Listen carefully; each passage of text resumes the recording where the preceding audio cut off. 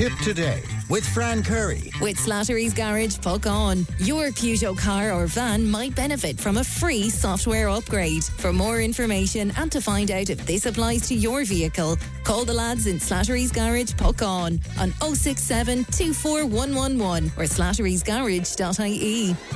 Gurmila Maha, good pants, and welcome back to the second hour of Tip Today. Still getting a huge reaction to my chat with Amanda earlier on this morning about her son Jack, and thank you for that, and we'll try and get back to some of that response in just a little while. Also, a lot of response to Pater Tobin of Auntu, who spoke to me just before 10, and again, it's something we will get back to very soon. But one, because my friend Jo Noble was on, and she said, what I don't understand about a COVID death, back then, to the best of my knowledge, when a person died having COVID, they went into a coffin in whatever they had on at the time. I feel so sorry for the families, as now they don't know what happened. And I know about this because I lost a family member that caught COVID, and he had other health issues, got COVID in hospital and died. He had a proper funeral, as it seems now, that once a person is dead, they can't pass it to you as not breathing, coughing, sneezing. And it does make me think, and yeah, you're bringing me back to that time as well when there were body bags and all sorts of stuff because we didn't understand, I suppose, Joe. Thank you for that. 083 311 3311. Now, we have that prize for you. It's a €100 voucher for Aramount Furniture in Nina. They're celebrating their brand new range of garden furniture, and we're giving away that voucher based on your interaction with us by text and WhatsApp. You might be joining in our conversations, or indeed bringing up something brand new. But if you put Aramount at the end of your contribution, we will pop you into the draw. Now, my next guest is an incredible young lady. Charlotte is 17 years old. She's from Carrick-on-Suir, and she set up the Hope Project 2 years ago when she was just 15. And the Hope part of the group is an abbreviation of Hold On, Pain Ends. And I'm glad to say that Charlotte is with me in studio this morning. Good morning to you, Charlotte. Good morning. And it's lovely to see you today. And thanks for coming into studio with me. Will you tell me about your own mental health issues, first of all? Because it all began at a very early age, didn't it? It did. I did struggle with anxiety when I was very small due to a teacher passing in primary school, but it kind of manifested into something much worse. When I got into secondary school, I felt very alone in everything I did, and I suffered with suicidal thoughts and depression and very serious anxiety that kept me out of school for months. And then in TY, I actually dropped out of school because of how bad it got. And that was kind of the reason I decided to start the Hope Project, because I was in and out of hospital non-stop. I was constantly having guards or the paramedics at my door because I was just struggling so much. So I wanted people to have somewhere to go where they wouldn't be alone and they would have somewhere to someone to talk to. And that's where the idea of the Hope Project came from. Tell me about some of that struggle that you went through. I mean, as a young girl doing that, you said your family have been so supportive to you. Without that, it would have been incredibly difficult altogether, I guess. Oh, yeah, definitely. My parents and my brothers really struggled with me because there was a whole family problem. Even though I was the main person struggling, they felt lost in a way, and the services that were supposed to help didn't, or I was on waiting lists, or there was just no one there outside of my family to support me. So it was very difficult, and I don't know how I would have handled it without them. Tell me about some of the services and your experience of them. I mean, what about that? Because you were in great distress. You were very unwell, and so you needed help. Tell me about some of those services. I was in CAMHS when I was 15 from January 2020, I think, to to March, the end of March. I was only there for 3 months. And in that time, it was the most judgmental service I could ever have attended. I was spoken down to a lot of the time. I wasn't listened to. They never believed anything I said. And it was just very hard to be at that age and then to be not listened to when I was obviously struggling so much. And I just wanted help. I begged for help. But I was just judged or told that my issues weren't serious, and that basically unless I was had a very serious attempt in my life that probably ended me up in ICU. There was no chance I was going to get help. But did you tell them that you had suicidal thoughts? I did. They didn't believe me. They basically said unless I was going to seriously act on them, they didn't believe me. So, and then in March, at the end of March 2020, I was discharged by CAMHS because I ended up in hospital after a serious attempt, and they said there's nothing we can do. So I was in hospital, in Clonmel Hospital for a week, and CAMHS overrun that sometimes. So I was in a paediatric ward for a week. I wasn't allowed any technology. I had to be in the room 24 hours a day. I was watched 24/7. So you were on suicide watch, basically? Basically, yeah, but it was very hard because I had nothing. I was basically, it was like a prison.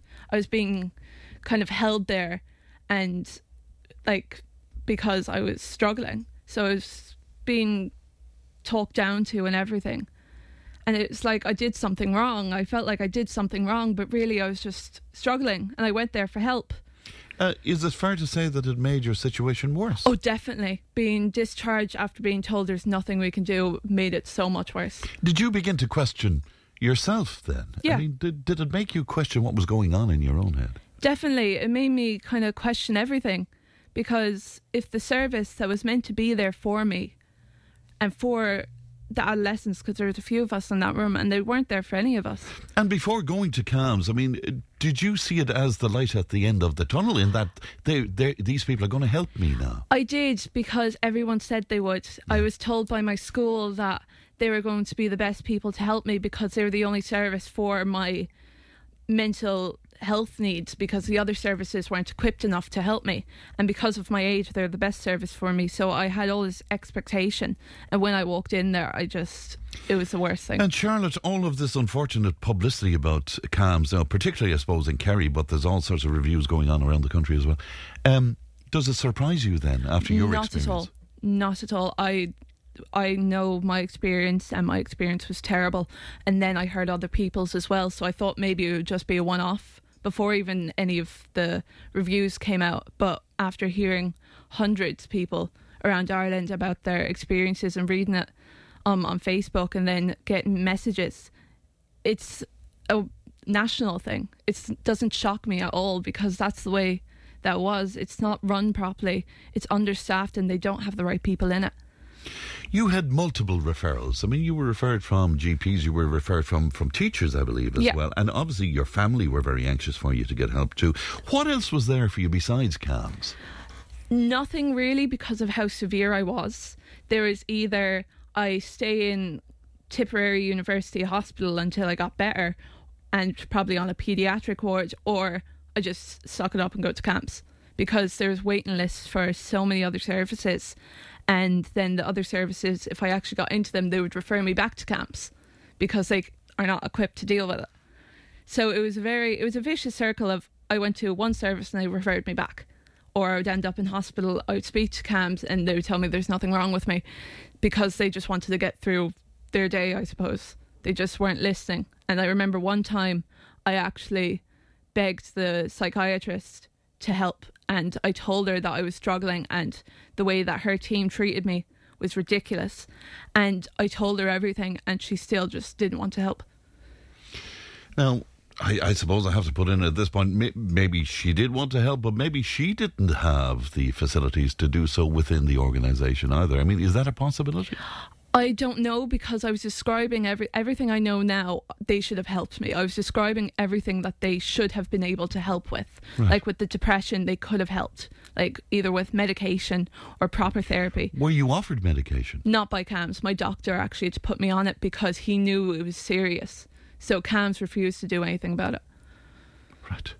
So do you feel that you're speaking for young people now in particular, where services are concerned? Yes, I can't comment on the adult mental health system because of my age, and I obviously don't know much about it. But for people under 18, we are honestly the forgotten generation. There's hundreds to thousands of kids struggling on waiting lists, and there's suicides every day because they're not getting the help they need. And I've been trying to get people to listen, and I've been working with TD Martin Brown to try and get something in place, but every time that we come up with an idea, it's knocked down because of policies, or people just don't want to do it because maybe it's a bit too hard at the time, but in the long run, it will actually help the rest of the services. And you have no doubt that young people are dying because of this. Yes, honestly, no doubt whatsoever. Like, it's honestly a crisis in Ireland because they're not getting the support, and if they do get that support, they're either judged or put down or put on medications for months with no monitoring.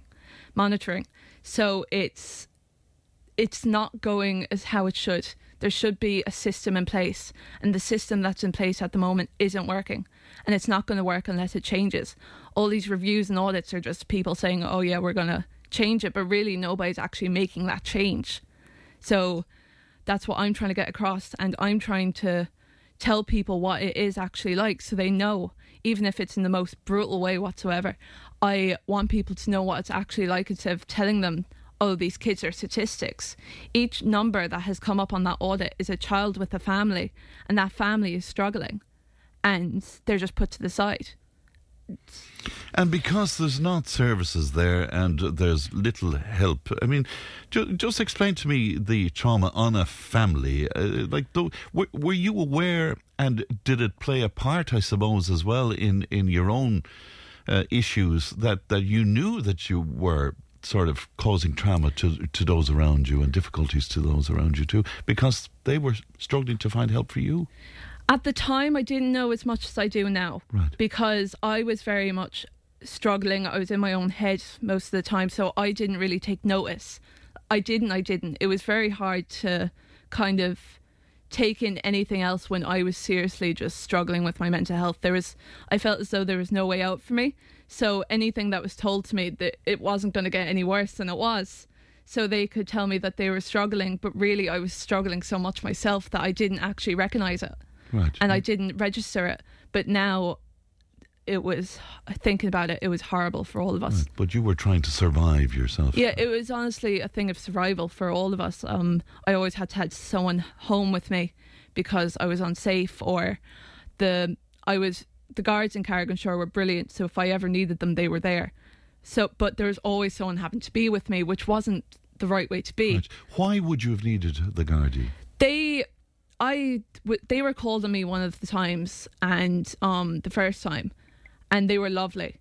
And after that, they said that if there's anything, right, because they knew how bad the services were, if there's anything I need, I would call them, but I wouldn't actually call them. They would get called on me sometimes. So they would come to the house and they would speak to me. They would do a better job than CAMHS ever did. And along with the ambulance service, the nicest people you would ever meet are in the emergency services, and they treated me like a person who was just struggling, not actually like a disorder, which a lot of people looked at me as. So they saw you as a condition as opposed to a person, is what you're saying. CAMHS did, and other people did. Yeah. And in terms of the Gardaí, calling the Gardaí, you would have just got the Gardaí because there wasn't somebody more qualified available. Is that it? They are supposed to have a liaison psychiatrist, but there is none there, and there's none within Ireland, I don't believe. And they're the only service there at the moment for people. So their calls now are mostly mental health and welfare checks. So they're not able to do their job because there's the crisis lines are referring people to the ambulance service or the Gardaí, and then every single time someone mentions the word suicide, the guards or ambulance service are called. So they're getting called away from serious life-threatening emergencies when there could be a service in place for people who are struggling. Right. And was it because you were in a suicidal frame of mind, Charlotte, that you called the Gardaí, or that somebody else called the Gardaí? Yeah. Was that it? Okay. And they were brilliant. And especially the paramedics. It's the reason I want to be a paramedic, because one actually gave me a hug, and she helped me so much after that. She gave you a hug? She gave me a hug. And what did that mean to you at the time? I don't know. It was just, I was sitting in the back of the ambulance and she was just talking to me, and I just started to cry. And she didn't say anything. She just gave me a hug, and it just made me feel like someone actually cared. I knew people cared, but it honestly felt so much better for someone to listen and feel like they really understood. So I wanted to do that for people. That was my reasoning. How was it how important was it for you to know that there were other young people out there struggling in the same way and getting little or no help as well? It was horrible for me to find it out at the start of the whole project. I kind of struggled to kind of figure it out, and it did stress me out a lot because I felt like I had the responsibility then to fight for them because nobody else was and nobody else around my age was. So I wanted to help them all, but you can't help everyone, especially if there's thousands on the website, and it's worldwide as well. So it's very hard to kind of detach myself from their struggles to... Yes, because if you're trying to deal with your own mental health and you're hearing from people all over the world, as it is with Hope, that they might be suicidal or they're in great distress or whatever, Charlotte, that must be incredible responsibility you're taking on yourself. It can be, but But there's nobody else to do it. No, and it's rewarding as well. Is it? It is. It can be very rewarding because you get the sad messages, and then you get the ones saying you helped me so much, and then I actually feel like someone cares, which really just makes me feel like someone, like I'm doing this for a reason. And I get a lot of messages saying that they never believed like they could get through it until they heard about the Hope Project, and then they started to fight for themselves. And I'll bet you wish you had Hope available to you. Definitely. I wish it was there for me because I would have definitely got something out of it. Like I can't really support people as I'm not trained. I'm just there to kind of direct them to a different service, which I hate doing because... Yes, but you're there to listen as well, Charlotte. Yeah, which I do a lot, and I love doing it, and sometimes it can get too much, but the people who are on there are just people who are struggling. The acronym HOPE, it's Hold On, the Pain Ends. It's simple, but it's very, very profound, isn't it? It's very, very... Yeah. Yeah. It stuck with me when I was struggling. I was really into quotes and all that when I was younger, but that one always stuck with me. So that's where the name The Hope Project came from, and it was just a project then. It was just something I wanted to do. But now it's much more than that, and it's something that's actually helping people. So explain it to me then. It's online, obviously. It's like a place where people can share, I suppose, basically. There is. So it's a website online, thehopeproject.ie, and it has information and resources on mental health in Ireland and worldwide. And I'm still trying to get to different countries. There's a lot of research that has to go into it. And there's a place on there, and it's my favourite place of the website, and it's called Your Stories, where people can actually add what they've gone through anonymously. And I read through it, obviously, just to make sure it's all okay, and put it up so other people can read it to know they aren't alone. And some of the stories there, they're shocking. But at the end of them, some of them actually got through it, which is lovely to see. And they keep saying to people on these stories that it does actually get better. And I remember someone messaging me after seeing the Hope Project, and she said she read the stories, and someone's story was very similar to hers. And it actually made her feel like she could get through it. So that was the whole purpose of it. And I'm just thinking, did anybody in CAMHS or did any other service tell you, hold on, the pain ends? Did anybody tell you that? The Gardaí did, and the ambulance service. As I said, they're better than any. But no official service providers for mental health? No. I did go to Jigsaw, and honestly, they are a great service, but that's for mild to moderate, severe mental illnesses. And they wanted to help me, but they just couldn't. They weren't equipped, so they had to refer me back. But I think that service for mild to moderate, severe or mild to moderate cases is quite good. But for me, it didn't help. It wasn't going to help me. So I was kind of... My parents told me that the pain would end, and people who went through it told me it would end. But at the time I didn't believe it because they were just telling me it would end. They weren't actually giving a reason as to how I would go about making it stop. Right, so it was just words to you. It was just words to me, yeah. And then I started to be open about it online because I was thinking that if someone was as open as I was, I might have thought, okay, it will get better. So that's where Hold On, Pain Ends really means something in the Hope Project. When you opened up, Charlotte, did you get any negative response? Oh, definitely. I got loads, especially from peers in school. It was hard at the time because I was still very much struggling, and it started on Instagram and it went to a website, and I had people kind of picking on me because of something I'm doing online, trying to help people. And at the time, I did want to quit doing it. And it was getting a bit of following, and people just didn't like that.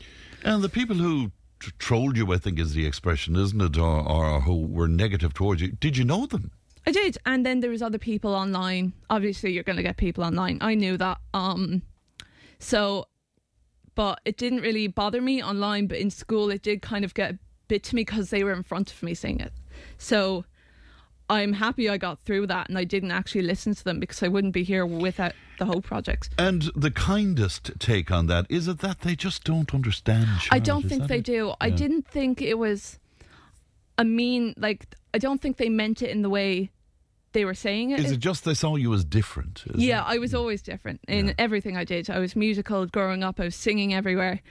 And people didn't like that. So obviously sometimes people don't like what you do.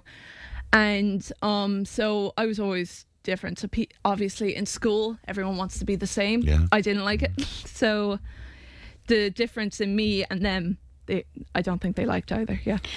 I'm always conscious of who's listening to us, Charlotte, and there may be parents listening to us today that might have a young person, maybe with similar thoughts to what you had. By the way, before I do that, how are you now? Oh, I'm great. I'm working. I'm learning how to drive. I've applied to the ambulance service, so I'm great. I'm so happy I got through it. And you want to be a paramedic yourself? I do. I would love to do it. But when you say you're great, are you still on medication? I am, and I go to counselling every 2 weeks because obviously I'm not going to fully turn around in the space of a few months. I'm going to still struggle a bit. So, but I'm happy enough now. Are you? Yeah, and I'm happy I got through it because now I get to help other people.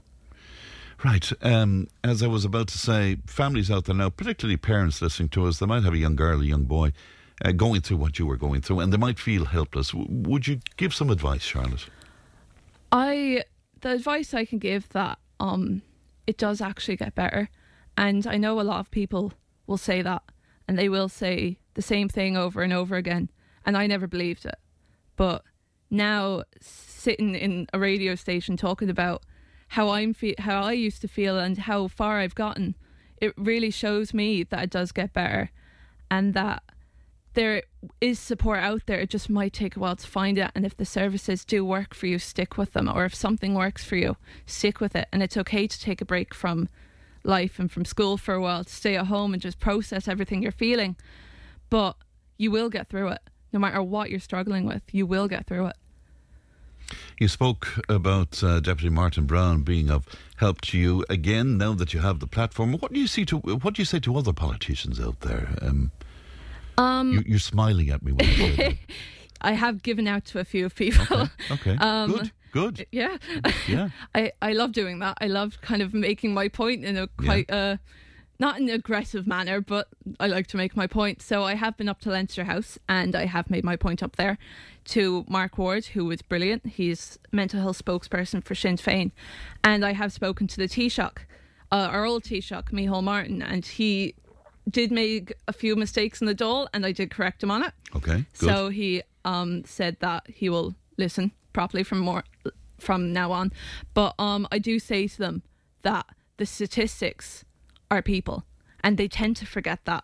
They just see a number. They're not seeing all the families that are behind it. And then I tell them how I went through, what I went through, and how hard it was for me and my family, and that thousands are struggling the same way or even worse around Ireland. So they can't forget about them. They need to do something. And that's what I keep trying to say to the people in charge or the government. They need to do something now. They can't keep saying there's plans in progress. There's been plans for years, but they've never actually moved forward with them. And finally, the review and investigation into CAMHS. Does CAMHS need to be dismantled and something else rebuilt to deal with the issues that you've discussed with I believe so. They're not fit for purpose. All around the country, not fit for purpose whatsoever.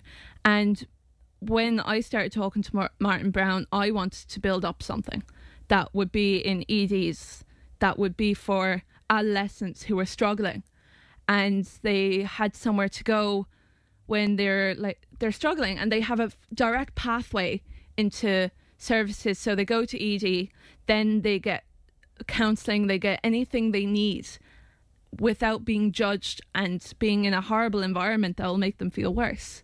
So I don't think I'll be getting into Tipperary University Hospital because they're doing a rebuild, so maybe in a few years, but I would like to get into a primary care centre to try and build something that I can show the people, like the government or whoever is watching or looking down, saying that it's not going to work, that it does work and it will help the other services. It'll take pressure off. And just finally, if people want to get involved with Hope, how can they do that online, Charlotte? They can go to our website, that is thehopeproject.ie, and the TikTok and the Instagram is the exact same, thehopeproject.ie. All right. I don't want to patronise you, but you're fantastic. Thank you. I really think you are, and you're the person to head this up, Charlotte, and we wish you the best. And I'm delighted to see that you're well and you're smiley and all of that, which is great. Charlotte, thanks very much. Thank you. Thank you. We'll take a break. Back in a moment.